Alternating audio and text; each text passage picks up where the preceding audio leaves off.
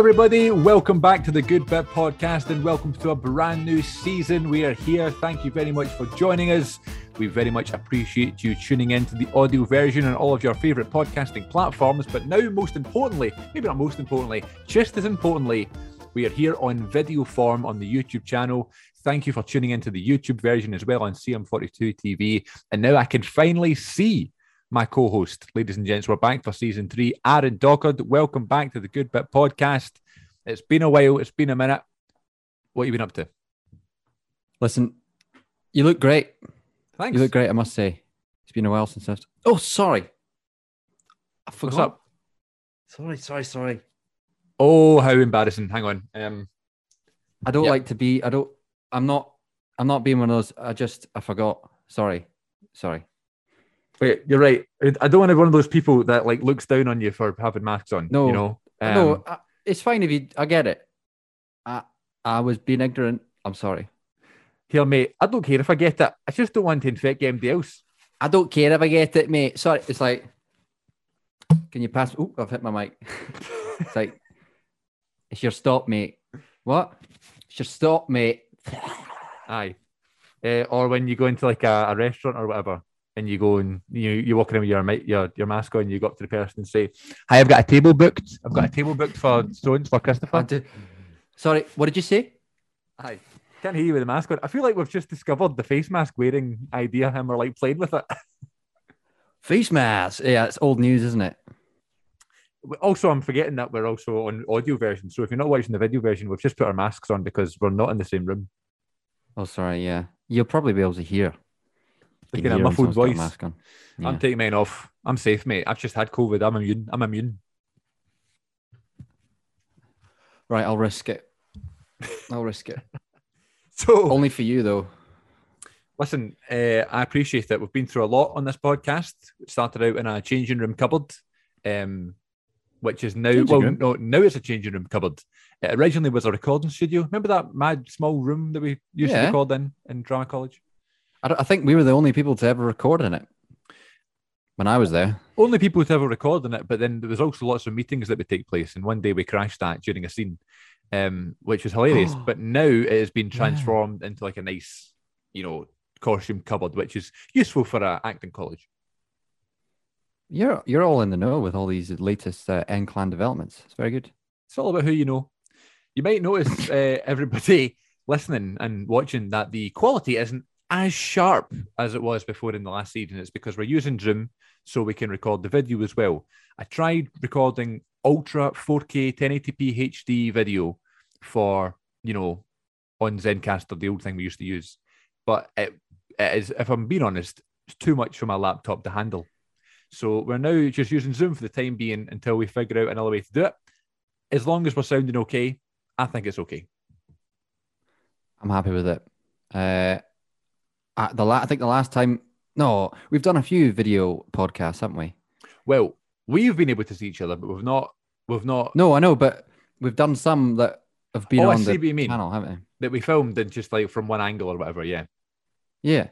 Didn't we? Yeah, we did. Did a couple. I specifically remember the Mamma Mia 2 episode with you and Ferguson. We definitely filmed that one. And we filmed one that was meant to be like your last episode or whatever, before you moved to London. And then you were on like 3 episodes later. We filmed that one. Say again? I had my silly hair. What was silly about your hair? Everything. It was like, it looked like, I think someone told me I looked like Margaret Thatcher. I thought it was quite good. I can't recall. I don't know. I never met Margaret Thatcher. Yes, and we also filmed the one that you weren't involved in. We did like a multi-cam shoot one. Well, I don't want to hear about that. With you and Leanne, and that was like I don't early days. It was great, and I think we should do it again, but it was a lot of editing involved, but that's fine.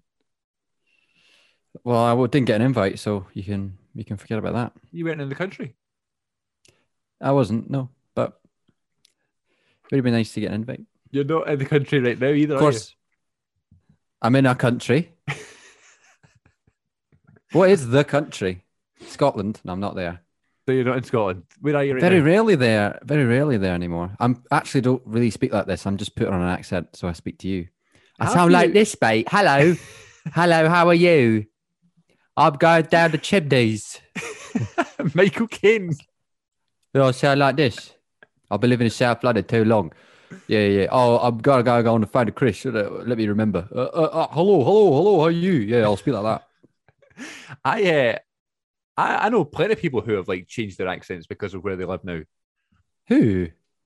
I don't know. I can't remember by name. But like where? Where have they moved? Or even just like, okay, someone who I know is very Glaswegian and then goes to, I don't know, Edinburgh University. And they come back a little bit and they kind of talk like that. It's got a bit of an R to it. You know, and everything's a bit more pronounced. Just because of the people that I'm around. You know. See, down here when I speak, especially when I speak passionately about something, and if I go, it's like this, I get repeated back to me. Oh, like this, and so I actually find myself becoming a bit of a parody of myself around English people because I'm just like I'm the Scottish one now, whereas in Scotland, it's just. In Scotland, you might be known as the English one. Well, exactly. A lot of people in Glasgow I met thought I was English. Why is it that when you say something, not you in particular, but why is it when we say something somewhat funny sounding, or maybe it's a little bit incorrect, people like to repeat it back to you in a mockery? You know what I mean? People do it all the time. Like that, you said something in a different accent that came out really Scottish, and then your friends are like trying to do the imitation of you. You know what I mean? Yeah, I think it's a thing though. I do it to them. Oh, do you? It's like, oh no, you're going to do that. Well, not that any of my friends speak like that, but yeah. Well, some of them do actually. Well, you would do that as a joke though, because like they were doing it to imitate because you're Scottish, you've got a different accent, whereas we all speak English. You know, we all speak. Oh, we speak the language. Yes, but yes, the accent's different, but it's so there is no English accent. That's also a thing. It's like varied as can be. I see. Yeah, but it's like when you see, we're actors now, apparently. Yeah. And you see these breakdowns come through, and they're like, "We want a Scottish accent." You're like, "What is that?" That's a whole country. Exactly. When I'm applying for things and they ask for a Scottish accent, do I write, has a Scottish accent? Yeah. Or lives in Glasgow? Because I think my accent is very neutral. I think my accent is, I could get away with a lot of things because the Glasgow accent is meant to be really harsh, and you really need to speak like that because I'm from Glasgow, which I don't speak like that. I'm quite general, you know what I mean? But then what does general Scottish mean? No, you've got a nice, soft Glasgow accent, I'd say. Do I? I think. Yeah. Well, listen, anytime I was around you, people in my family and stuff would always say, you always change how you speak when you're around Aaron. Really? Did they? Yeah. Because I've been trying to speak a bit more proper, I guess, because not because it's you, but just because I'm around another person. Well, Aaron's just left now. Mum, what's for dinner? I go back to my original state. Yeah. I think also just because you had a very strong Perth accent when I first met you. Did I? Then it just came out again when I first met you. No. I don't think Perth I don't know if Perth has an accent. It was probably just, to be honest, it's probably just, I think year groups, especially at the school I went to, they just everyone sounds the same in the same year. Really? Like my brother and sister, I'm just like, you all sound the same. And I'm sure we just end up all sounding the same. I think maybe I've departed from it a wee bit, but I probably haven't. I mean, other people I know from Perth. Perth. Yeah. I would say Perth.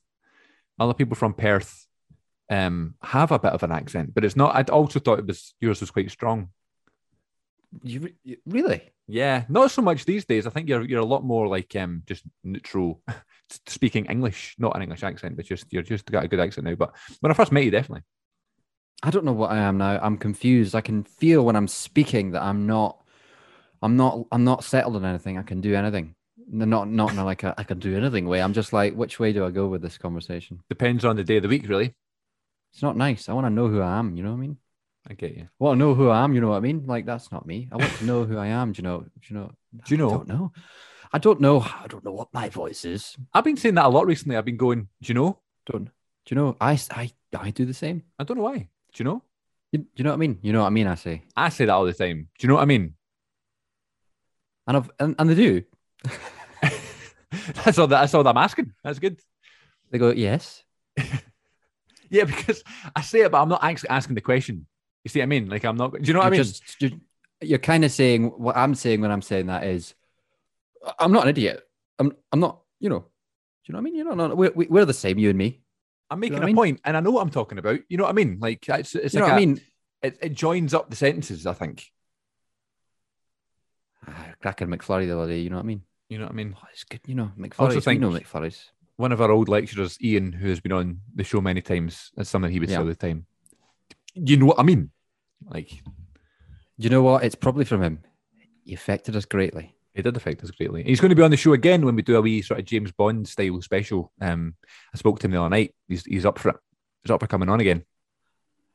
I remember bollocks. He said bollocks a lot. I mean, it's bollocks. He said once, you know, Shakespeare, it's like, you know, every monologue in Shakespeare, especially saying, this is bollocks, and I'm bollocks, and everything's bollocks. Do you know what I mean? Do you know what I mean? And I remember going, yeah. I feel like I just learned something. Well, that's easy. Yeah, but then he changed his tune a lot, and it wasn't like, you know, as he had to, you know, as a lecturer. I like that. I like that, though. I respect people who have strong hot takes on things 1 minute, and then the next day speak to them about it, and they've thought about it, and they've gone, you know what? No, it's not that. I'm like, yes. I'm sorry. It goes back to the whole, we can't speak about the film straight away at the cinema. We need to go and have a lovely dinner first and then chat about it on the podcast. Yeah, but also, I'm sure I like that we've had films we've seen and we've gone pish or brilliant. And then we go, actually, you know what? I don't like that film. We flip flop. It's good. It means you care. It does mean you care, but it just develops your opinions and stuff. And I think the more you watch a film, do you know what I mean?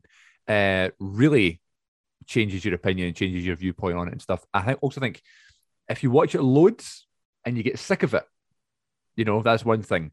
If you watch it loads and you don't get sick of it, then we're talking like favorite film territory, you know?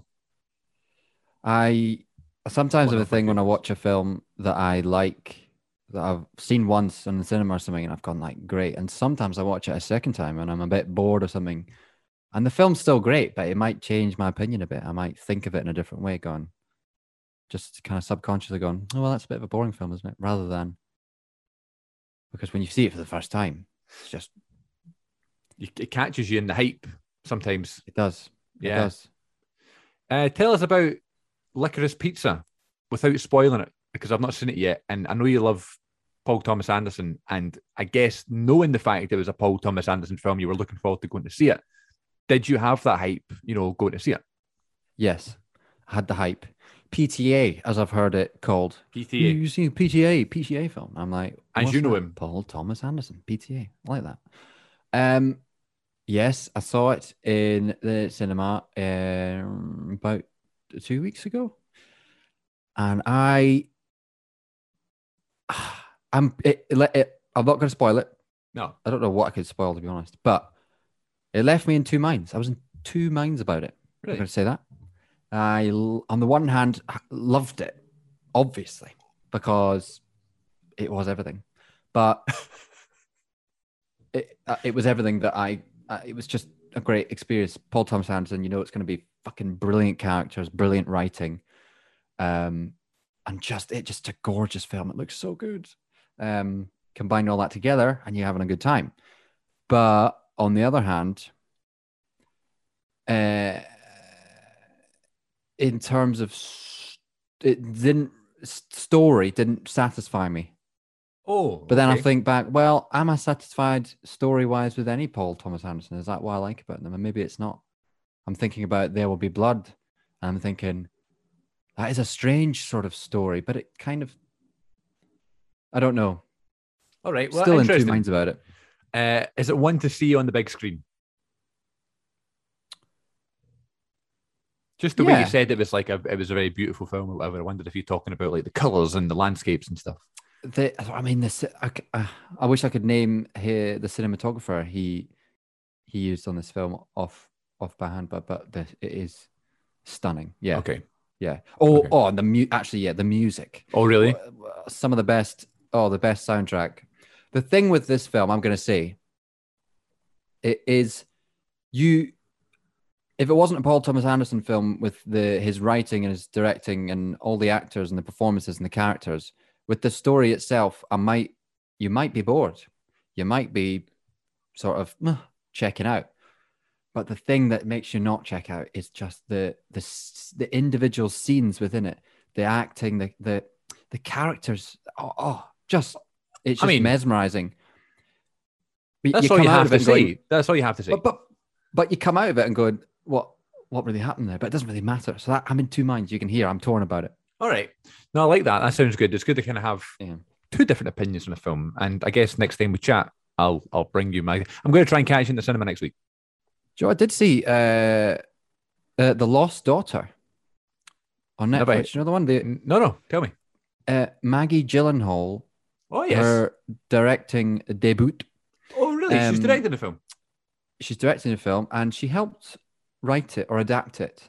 And Olivia Colman's in it, and oh my god, names. 50 Shades of Grey.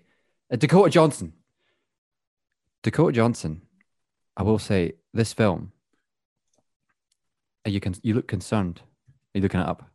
Yeah, because is it not Dakota Fanning that's 50 Shades of Grey? Dakota Johnson, right? Yes, Dakota Johnson. Yeah, you're right. Yeah. Yeah, Dakota Johnson. I've seen in a few films, and she's good, and fine. But I've never taken notice of her in the same way as I did when this film. She is, just a mesmerizing performance. She's just such a mystery about her performance. Like you've got to watch it. I think it's an underrated. It's gone under the radar, her performance in this film, because she's kind of known for It's called The Lost Daughter. Netflix. Watch it. Okay. Quite cerebral, but good. Sorry, I interrupted you. It kind of gone under the radar. Sorry. I don't think the film's gone under the radar. It's got quite a lot of hype and stuff, but I think her performance in this film has gone under the radar. I don't hear anybody talking about it, but I think it's fucking good. All right, that sounds good. Do we swear? I forgot. Yeah, you can. Who cares? Who directed this film? Rachel. That was a wee Batman joke there. Exactly. My phone's ringing. I'm not answering it. Who is it? It's my friend Joshua from work. Joshua's been on the show before. A fellow actor. Oh, yeah. On the good bit. On the good bit, yeah. Before COVID. I probably know that. So that's like end of season 1. Then we had COVID, and then it was season 2, and now we're season 3. Welcome back, Aaron. Nice to see you. Season 3. How you doing? Season 3. I think it was a good idea. We had come up with that idea of having seasons in lockdown. It gives a good out. It's like we've had a big break, but that was the end of season 2. If we do 10 of these, and we get burned out again, another season, perfect. But it's going to get ridiculous after a while. What? Season 9, episode 17 and stuff like that. It's going to be like Friends. Listen, it's fine. There's 2 films that I haven't spoke to you about, I don't think, that I'd love to see if you've seen. First off is The French Dispatch. Oh, yeah. I know it was kind of the start of the year, or it was late last year. End of last year, yeah. Yeah. You have to catch Wes Anderson films in the cinema. What did you think? I actually thought a very similar thing to watching Licorice Pizza. Yeah, exactly. I wasn't very satisfied by the story. But it was brilliant. Satisfied as in I'm not satisfied with this. I meant like satisfied. You don't get whatever. I wasn't very satisfied with the story, but I fucking loved it. Brilliant. Yeah, he's so creative. No one makes films like him, and it's so inspiring, isn't it? Right? Yeah. What did you think? You liked it? Yeah, I liked it, but I feel like we could have. I felt a little bit let down by the fact that we got to there's 3 separate stories, really, isn't there, throughout the film? Uh-huh. And at the end of the first one, I was in on the first one, so I wanted to continue. So after the first one ended, I was like, oh. So that put a damper on it. But then I really liked the second story. I think the second story was maybe my favourite one. No. I think the first one was my favourite one. What was the one with Benicio del Toro? Yeah, the first one. That was my favourite one. Yeah. But then I really liked the second one. And then that one ended. So I was like, oh. So you see what I mean? So it was like there were all three good stories, but I wanted more from all three of them. And kind of halfway through the second one, I was like working it out in my head. This is what it's going to be. And I guess that kind of threw me off because it took my attention away from watching the film. But you didn't really need your attention because it's three short stories, you know?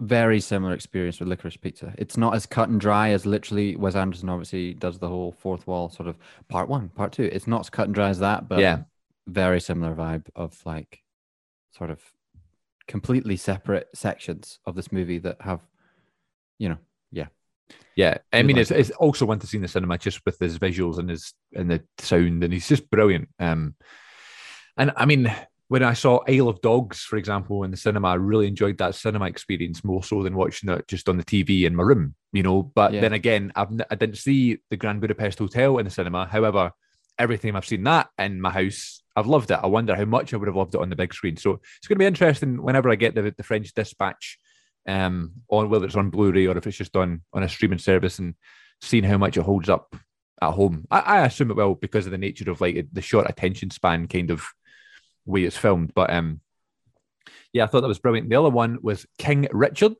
the tennis film. You didn't see it? I didn't see it. I thought because obviously you're a tennis fan. I wanted to. It's great. I will still watch it, but it passed me by at the cinema. Things like that happen all the time. Even Licorice Pizza there's like one show in a day now. You know what I mean? So it's like I've totally missed it. You know what I mean? Know what I mean? But King Richard was great, and I would recommend it. More so, you like that film, right? Yeah. And, it's a tennis film, obviously, but it's less of a tennis film than Battle of the Sexes was.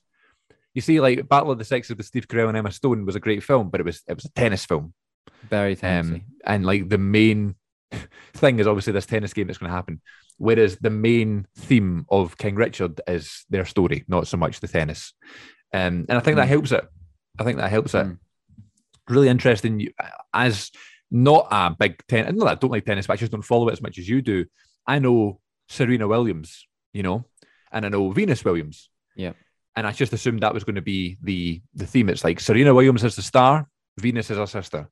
Whereas I didn't know that at first Venus was the one that had like all the potential and everyone was looking at, and Serena felt like the outcast. And that's kind of like the whole film is focused on Will Smith's, vision for the two of them.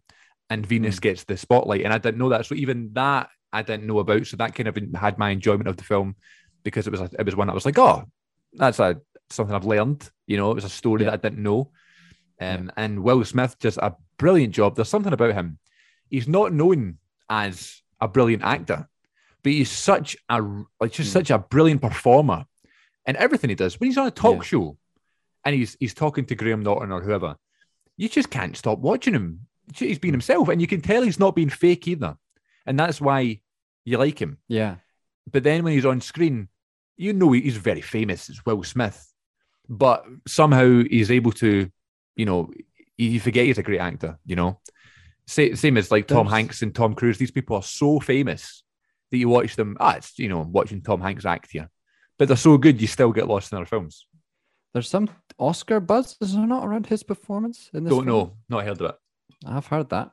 I need to see it. I know loads about that situation in real life just because of my tennis obsession. What I do always think about Serena and Venus Williams is I feel like in the general public sort of world, not necessarily tennis fans, like Venus Williams is kind of lost a bit because of Serena's monumental success and like being the greatest of all time, in terms of like stats and Grand Slam wins almost, and just what she's achieved. But you forget that Venus Williams, I think Grand Slams, which are the biggest tournaments in tennis, it's very hard to even win one.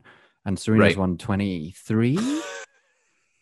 And Andy Murray, for example, has won 3, and that was fucking hard. Yeah. And I think Venus has won something like 14 or something, which is ridiculous. It's obscene. It's so many. I don't know the number exactly, but it's so many. And if she didn't have this unbelievably successful sister, she'd be like the most famous tennis player ever. One of the greatest of all time. But she's got this sister who who's become the greatest of all time. It's interesting. I bet that film kind of clears things up for people, which I think is good as well. Lots of great performances in that film. Totally recommended. But let's chat about the film that is the highlight of today's episode. Yeah. I feel like we've spoken about the other films more. But this is Don't Look Up, the Netflix film starring Leonardo DiCaprio, Jennifer Lawrence, Jonah Hill, Meryl Streep, and a bunch of others. A bunch of other great actors, actually. It's a really strong cast. It's a really strong idea for a film that they were brave to tackle. And as soon as I heard what the film was about, I went, I now understand why DiCaprio's doing this kind of safe film for him, role-wise. But it's on Netflix. He's the, arguably top 5 biggest actors in the world. He can do anything he likes. Why has he chosen this film? Because he's so passionate about all this stuff, climate change, the future of the world, the leadership and all that stuff. He's talked about it in his Oscar speech. And at first I was like, okay, this is just more, they don't do like a song with like Justin Bieber or something about the planet being green and all this stuff. And I was just like, oh, this is another thing that, Leonardo DiCaprio was doing to promote this message. Then when you start watching the film, you find out it's much more than that. It's a total satire on what the world is becoming. And it's very, very real. It's quite scary at times, not because it's a horror and there's any jump scares, but because of the potential future of what's going to happen in the world. But it's also very funny. And the comedy and the satire really, really helps the film, because if it was just, the message that we're getting across this film, people would roll their eyes at the film. People are already rolling their eyes at this film, but people wouldn't give it time of day.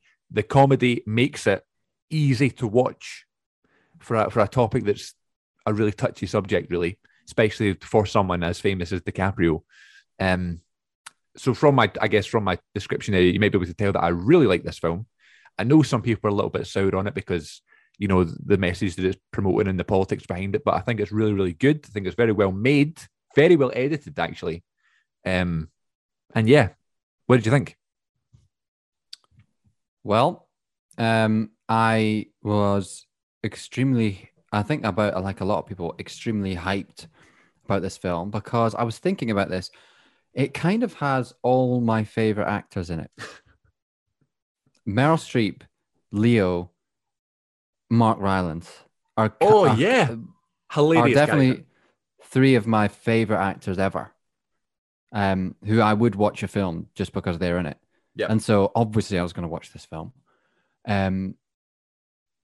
So I was hyped. I think, I'm going to say I like the film. I really like the film. I would probably watch it again. Yeah. And Jonah Hill, I must say, I really like Jonah Hill. He's kind of underrated as an actor. A lot of people who haven't seen Wolf of Wall Street are kind of going, Jonah Hill? It's like, exactly. He's like this comedy guy, film. And he's actually great. Yeah. No, he's brilliant. I think the problem, the crux of the issue with this film for me, about the whole discussion about it, about everything, is I think it hyped itself too much.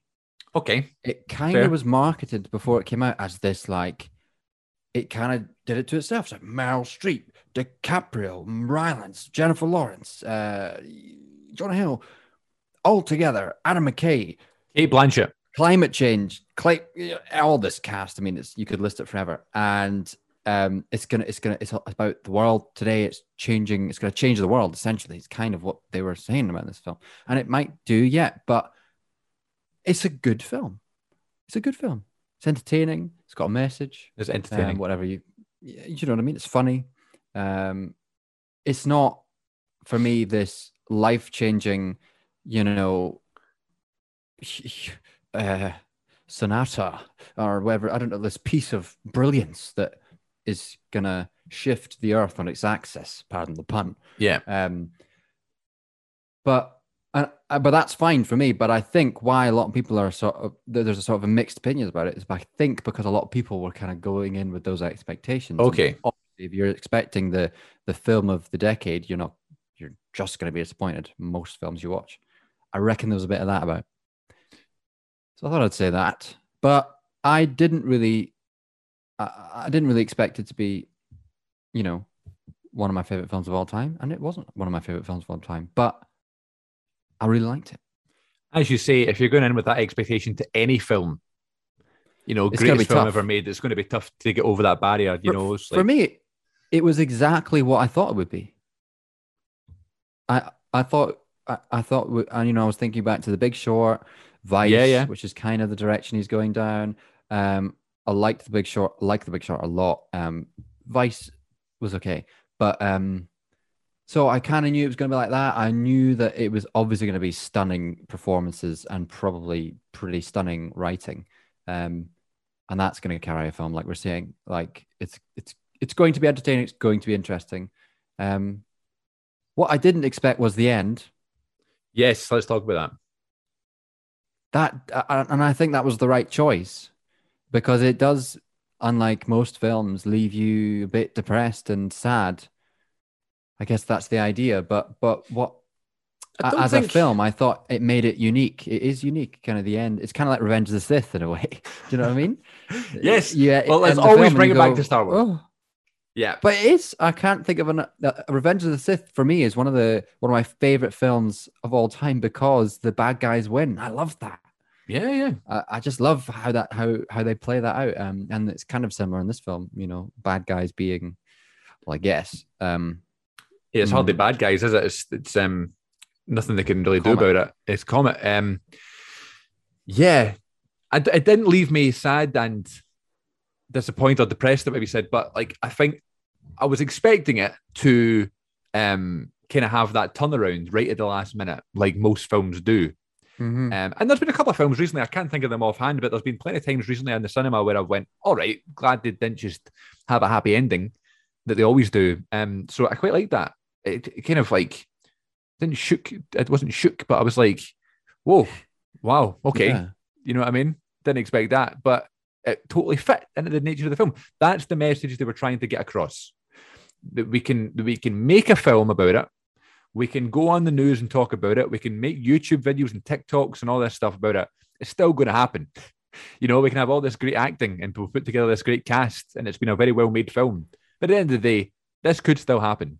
I guess that was the point.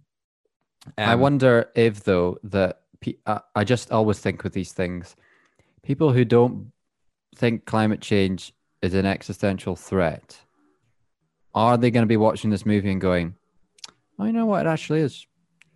Yeah, I get you. Do you think people are going to take like the huff a little bit and just be like, I'm not watching this film? I mean, come on. What are you preaching me to? Fuck off. More nonsense. Yeah, like that's not, I don't think that's going to be the case. I don't know. I just think with all these things, I don't know what the answer is, but I just feel like it's probably a load of people like us and, people who do I don't know. Maybe it's trying to get people like us to take action, people who believe in it, but maybe aren't. I don't know. I just think the people who don't believe in climate change aren't gonna. They're not. It's not like we're like, oh, thank God for this film because now those people who don't believe in climate change are going to change their opinion. Like that's not what we're saying. I don't know. It's very tricky. It's like, I'm assuming that was the point about those people. Is that one of the objectives of the film to try and change people's opinions? Maybe, but surely, I don't know. I just can't picture someone watching and going, well, you know what? I think it's real. Because it is a lot pretty bad.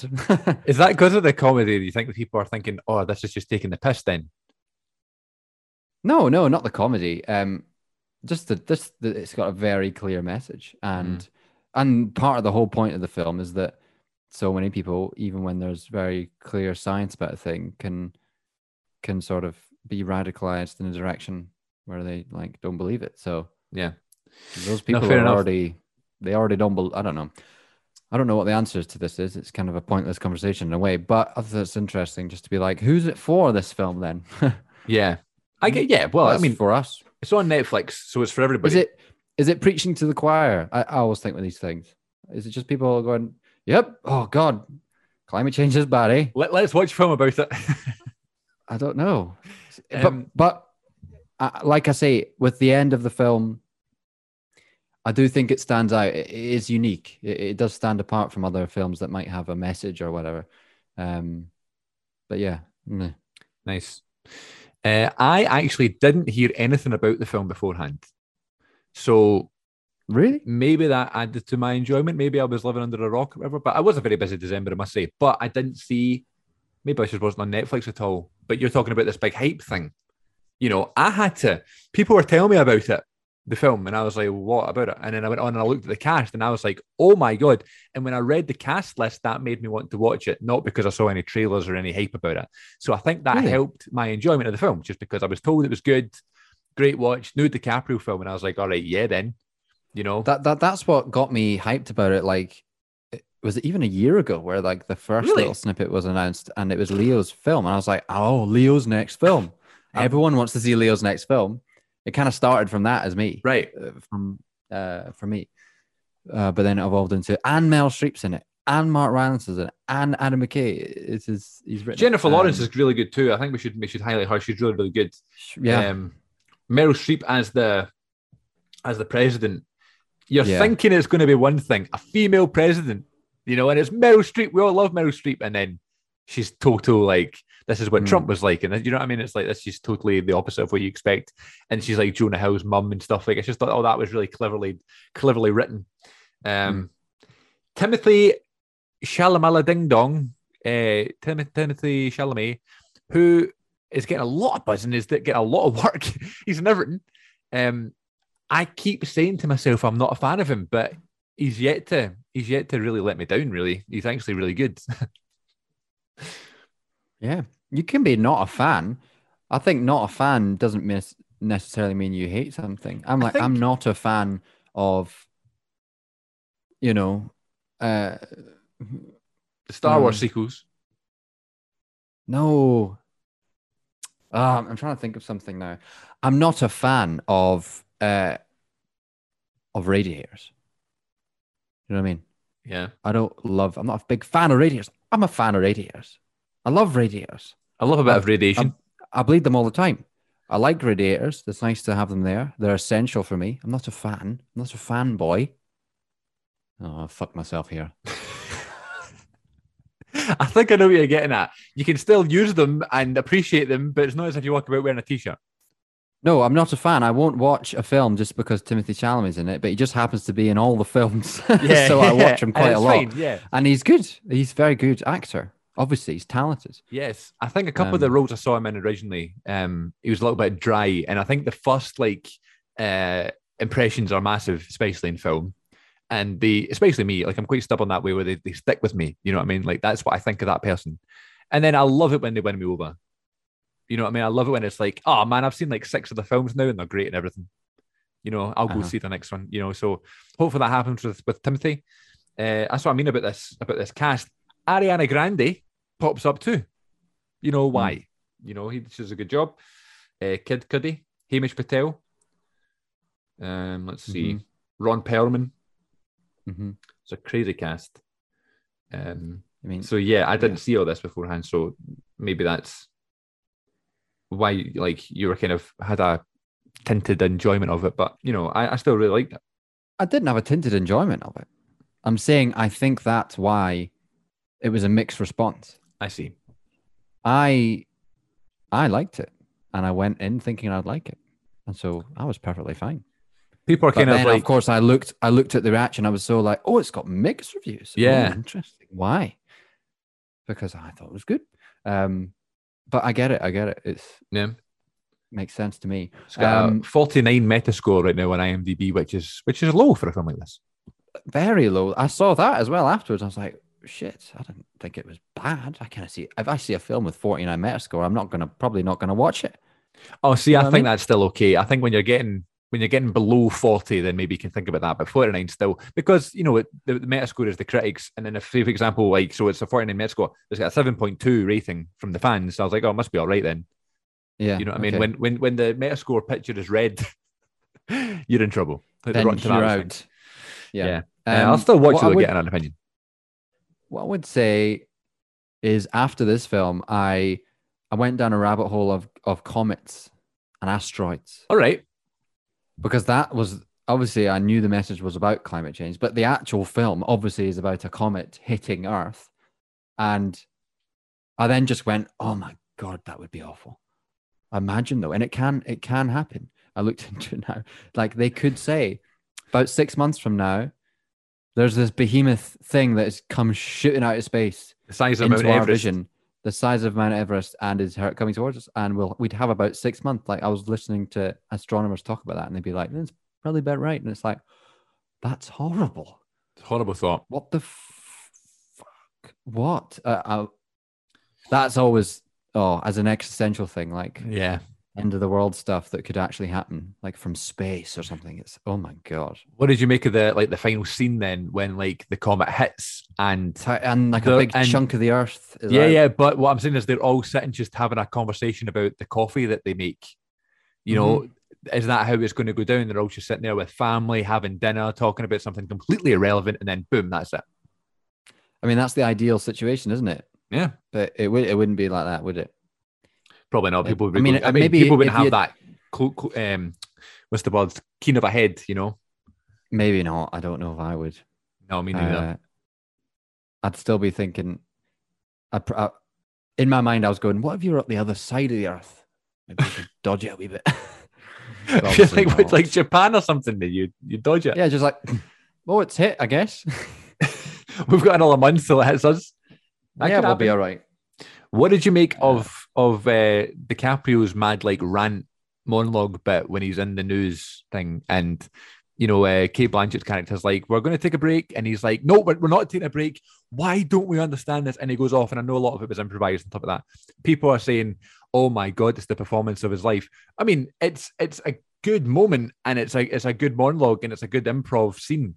But it is, and you can tell as well, it's just a lot of shouting, right? It's just DiCaprio, who's a great actor, just happens to be a great actor, but he's just screaming this stuff. Yeah. But what makes that scene good and why it makes it so stand out because it's him is because he's clearly so passionate about it in real life. You see what I mean? Yeah, you can hear the passion coming out of his voice. It's just turned up a little bit because he's acting, It's cool when stuff like that happens in movies when it's a wee bit real. I haven't heard people say, "Oh, it's the performance of his life." That's not. I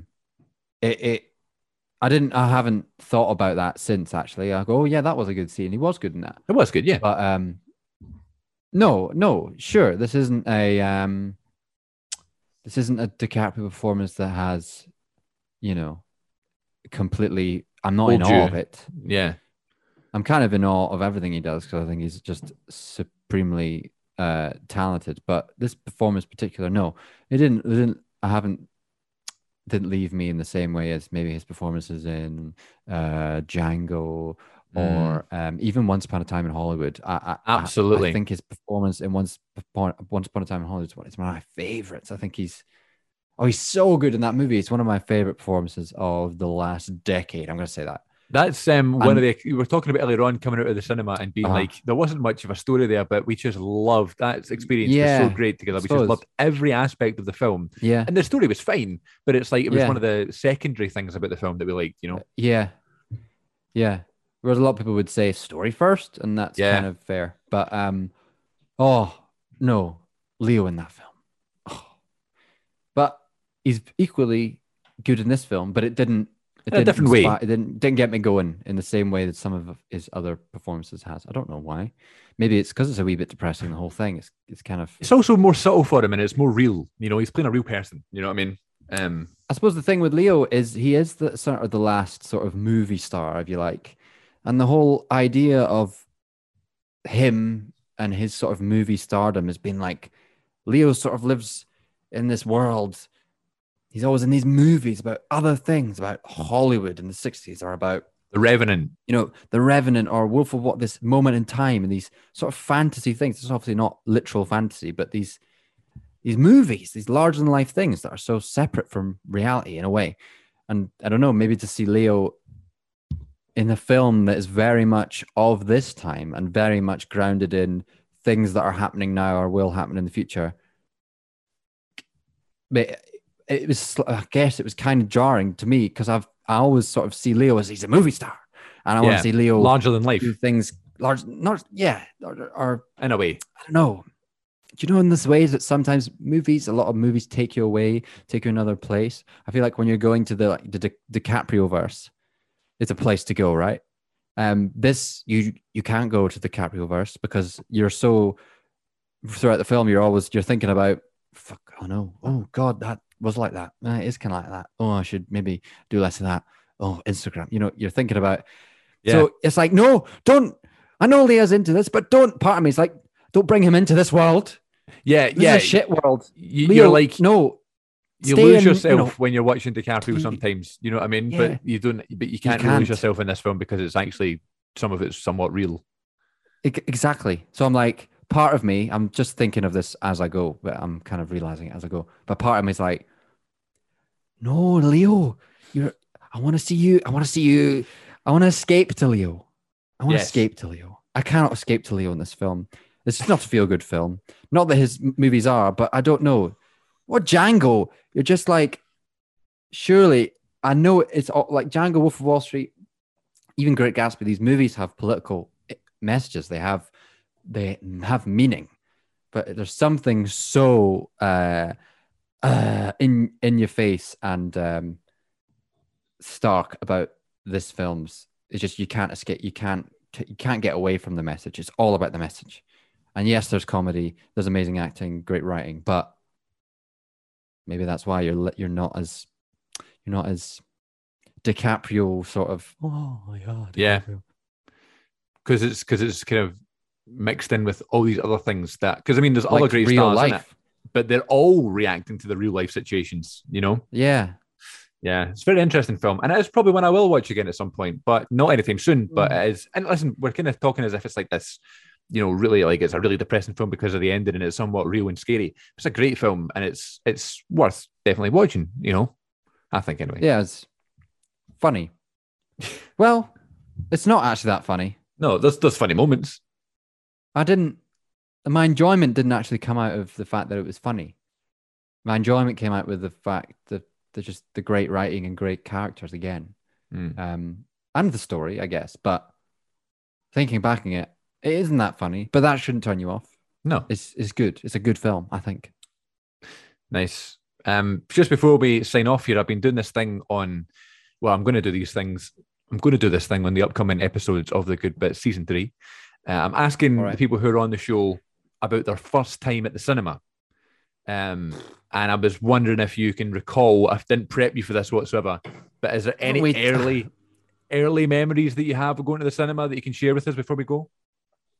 I feel like we've talked about this, have we not? We probably have, but this is just something I'm going to do for the YouTube channel where I'm going to upload individual videos. That's just why I'm asking. Oh, okay. Individual videos on YouTube. Shit, yeah. I'm nervous now. That's just why I was asking. Listen, if you can't remember, that's fine. But I think it may have been something like Finding Nemo. Strong. It may have also not been, but that's my first memory, I feel. Finding Nemo. Yeah, Finding Nemo. And is that a film that you look back on fondly? Or do you not bother? I don't watch it. I haven't watched it. Probably. You don't watch it since, really? No. I watched it on like DVD and stuff, but no, I don't. I do look. Well, clearly, don't think about it very much because I was like, "What was the?" Yeah. No. Well, something like I do remember seeing Charlie and the Chocolate Factory, the one with Johnny Depp. Yeah, and that must have been pretty. Well, maybe that wasn't that early. 2005, I believe that film came out. That's pretty early. That's pretty early. Yeah, you would have been. I must have been young. 7. Yeah. 8. Well, that's quite late then. Yeah. Monsters Inc. That must have been. Monsters Inc. was my first cinema experience, 2001. Oh well, then when did Finding Nemo come out? Because maybe that may have been mine. Do you know? I think Finding Nemo was 2003. Well, then I must have. I think did I see Monsters Inc. in the cinema?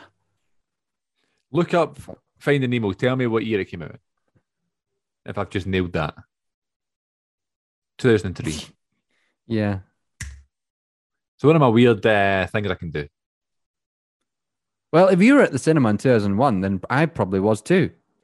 I don't know. Well, we didn't know each other in 2001. I went with my family. I was a child. Yeah, you should have taken me. You can bring a friend. So yours was Monsters Inc.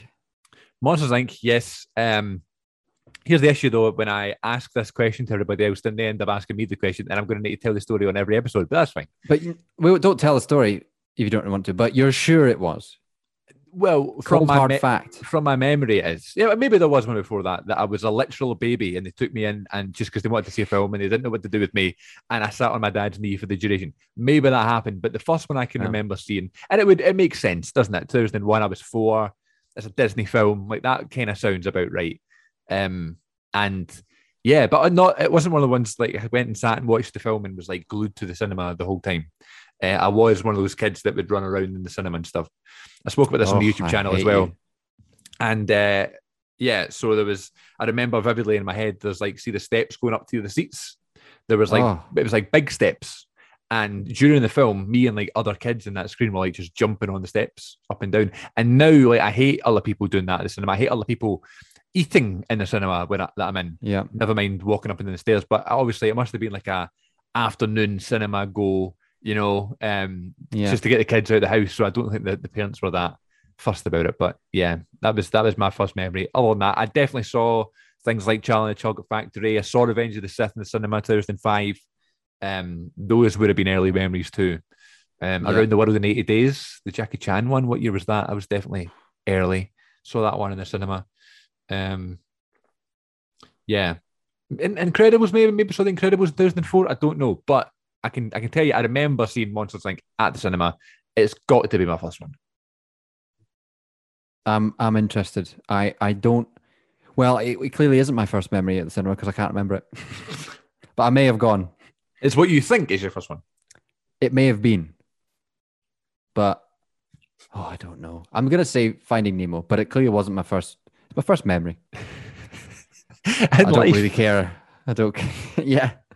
Well, I don't know. No, surely not. No, all right, okay. Did you go see Finding Dory in the cinema when it came out in 2016? No, I didn't see that. Not seen that. Is it good? Yeah. We went and saw it like with college people, I think, and like we talked about it on the Good Bit when it came out. I think anyway. Yeah, we did. Well, I didn't. I think you were away by then. All these good bits, I just wasn't invited to. The excuse is always away. Aye, that was the excuse. But this is before we had Zoom. I would be on the phone to you and be like, Aaron, we're doing a podcast about Finding Nemo. It was the first time you saw it. The cinema. You want to come on? You should know. Yeah. You're a fish lover. All right. Yes. Yeah. Good to be back on the Good Bit, yeah? Yeah, brother. Well, listen, take a couple of weeks off because I've got some guests lined up for the next few weeks. And then I want you to watch a film within these next few weeks. Take some notes, and then you're picking the film we're doing next time. Oh, shit. Are we doing... So we've started... I swear too much as well. I think that as well. I don't know if that's to do with being Scottish, but I swear. It's nothing to do with being Scottish. There's plenty of other nationalities that swear a lot.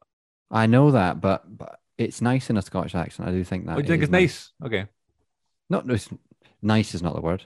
Enjoyable might be the word. Your swearing's lovely. Well, there is a difference, though. Yeah. Oh, fuck. If I go shit. That's lovely. Thanks, man. Shit. That's different. It sounds a lot more harsh, doesn't it? Shit.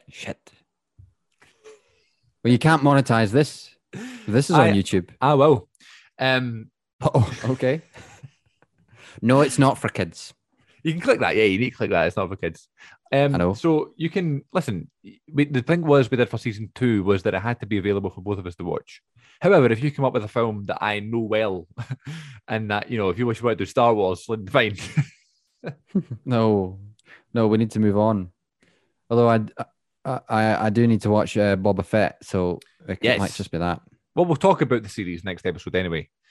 Because this is a film podcast. I forget. Oh, we can talk about it as well if you want. Yeah. We've got Boba Fett. Yeah. You will, when you start watching it, you'll be like, okay. Yeah. Don't do that. Kind of get this. And then as it goes on, it's like every single other show. You need to give it time and then you'll enjoy. All right. Okay. That's all I'll say. But anyway, thank you very much, everybody, for listening and watching. This is the Return of the Good Bit podcast, episode number 1 of season 3. My mask over there now, I can't reach it. But thank you very much for listening. Let me know what you thought of the video aspect of it. And tune in next week where Aaron will not be here.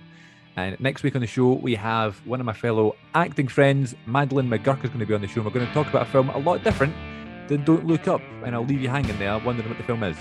But until next time, from myself and from R&D, thanks for listening to the Good Bit P.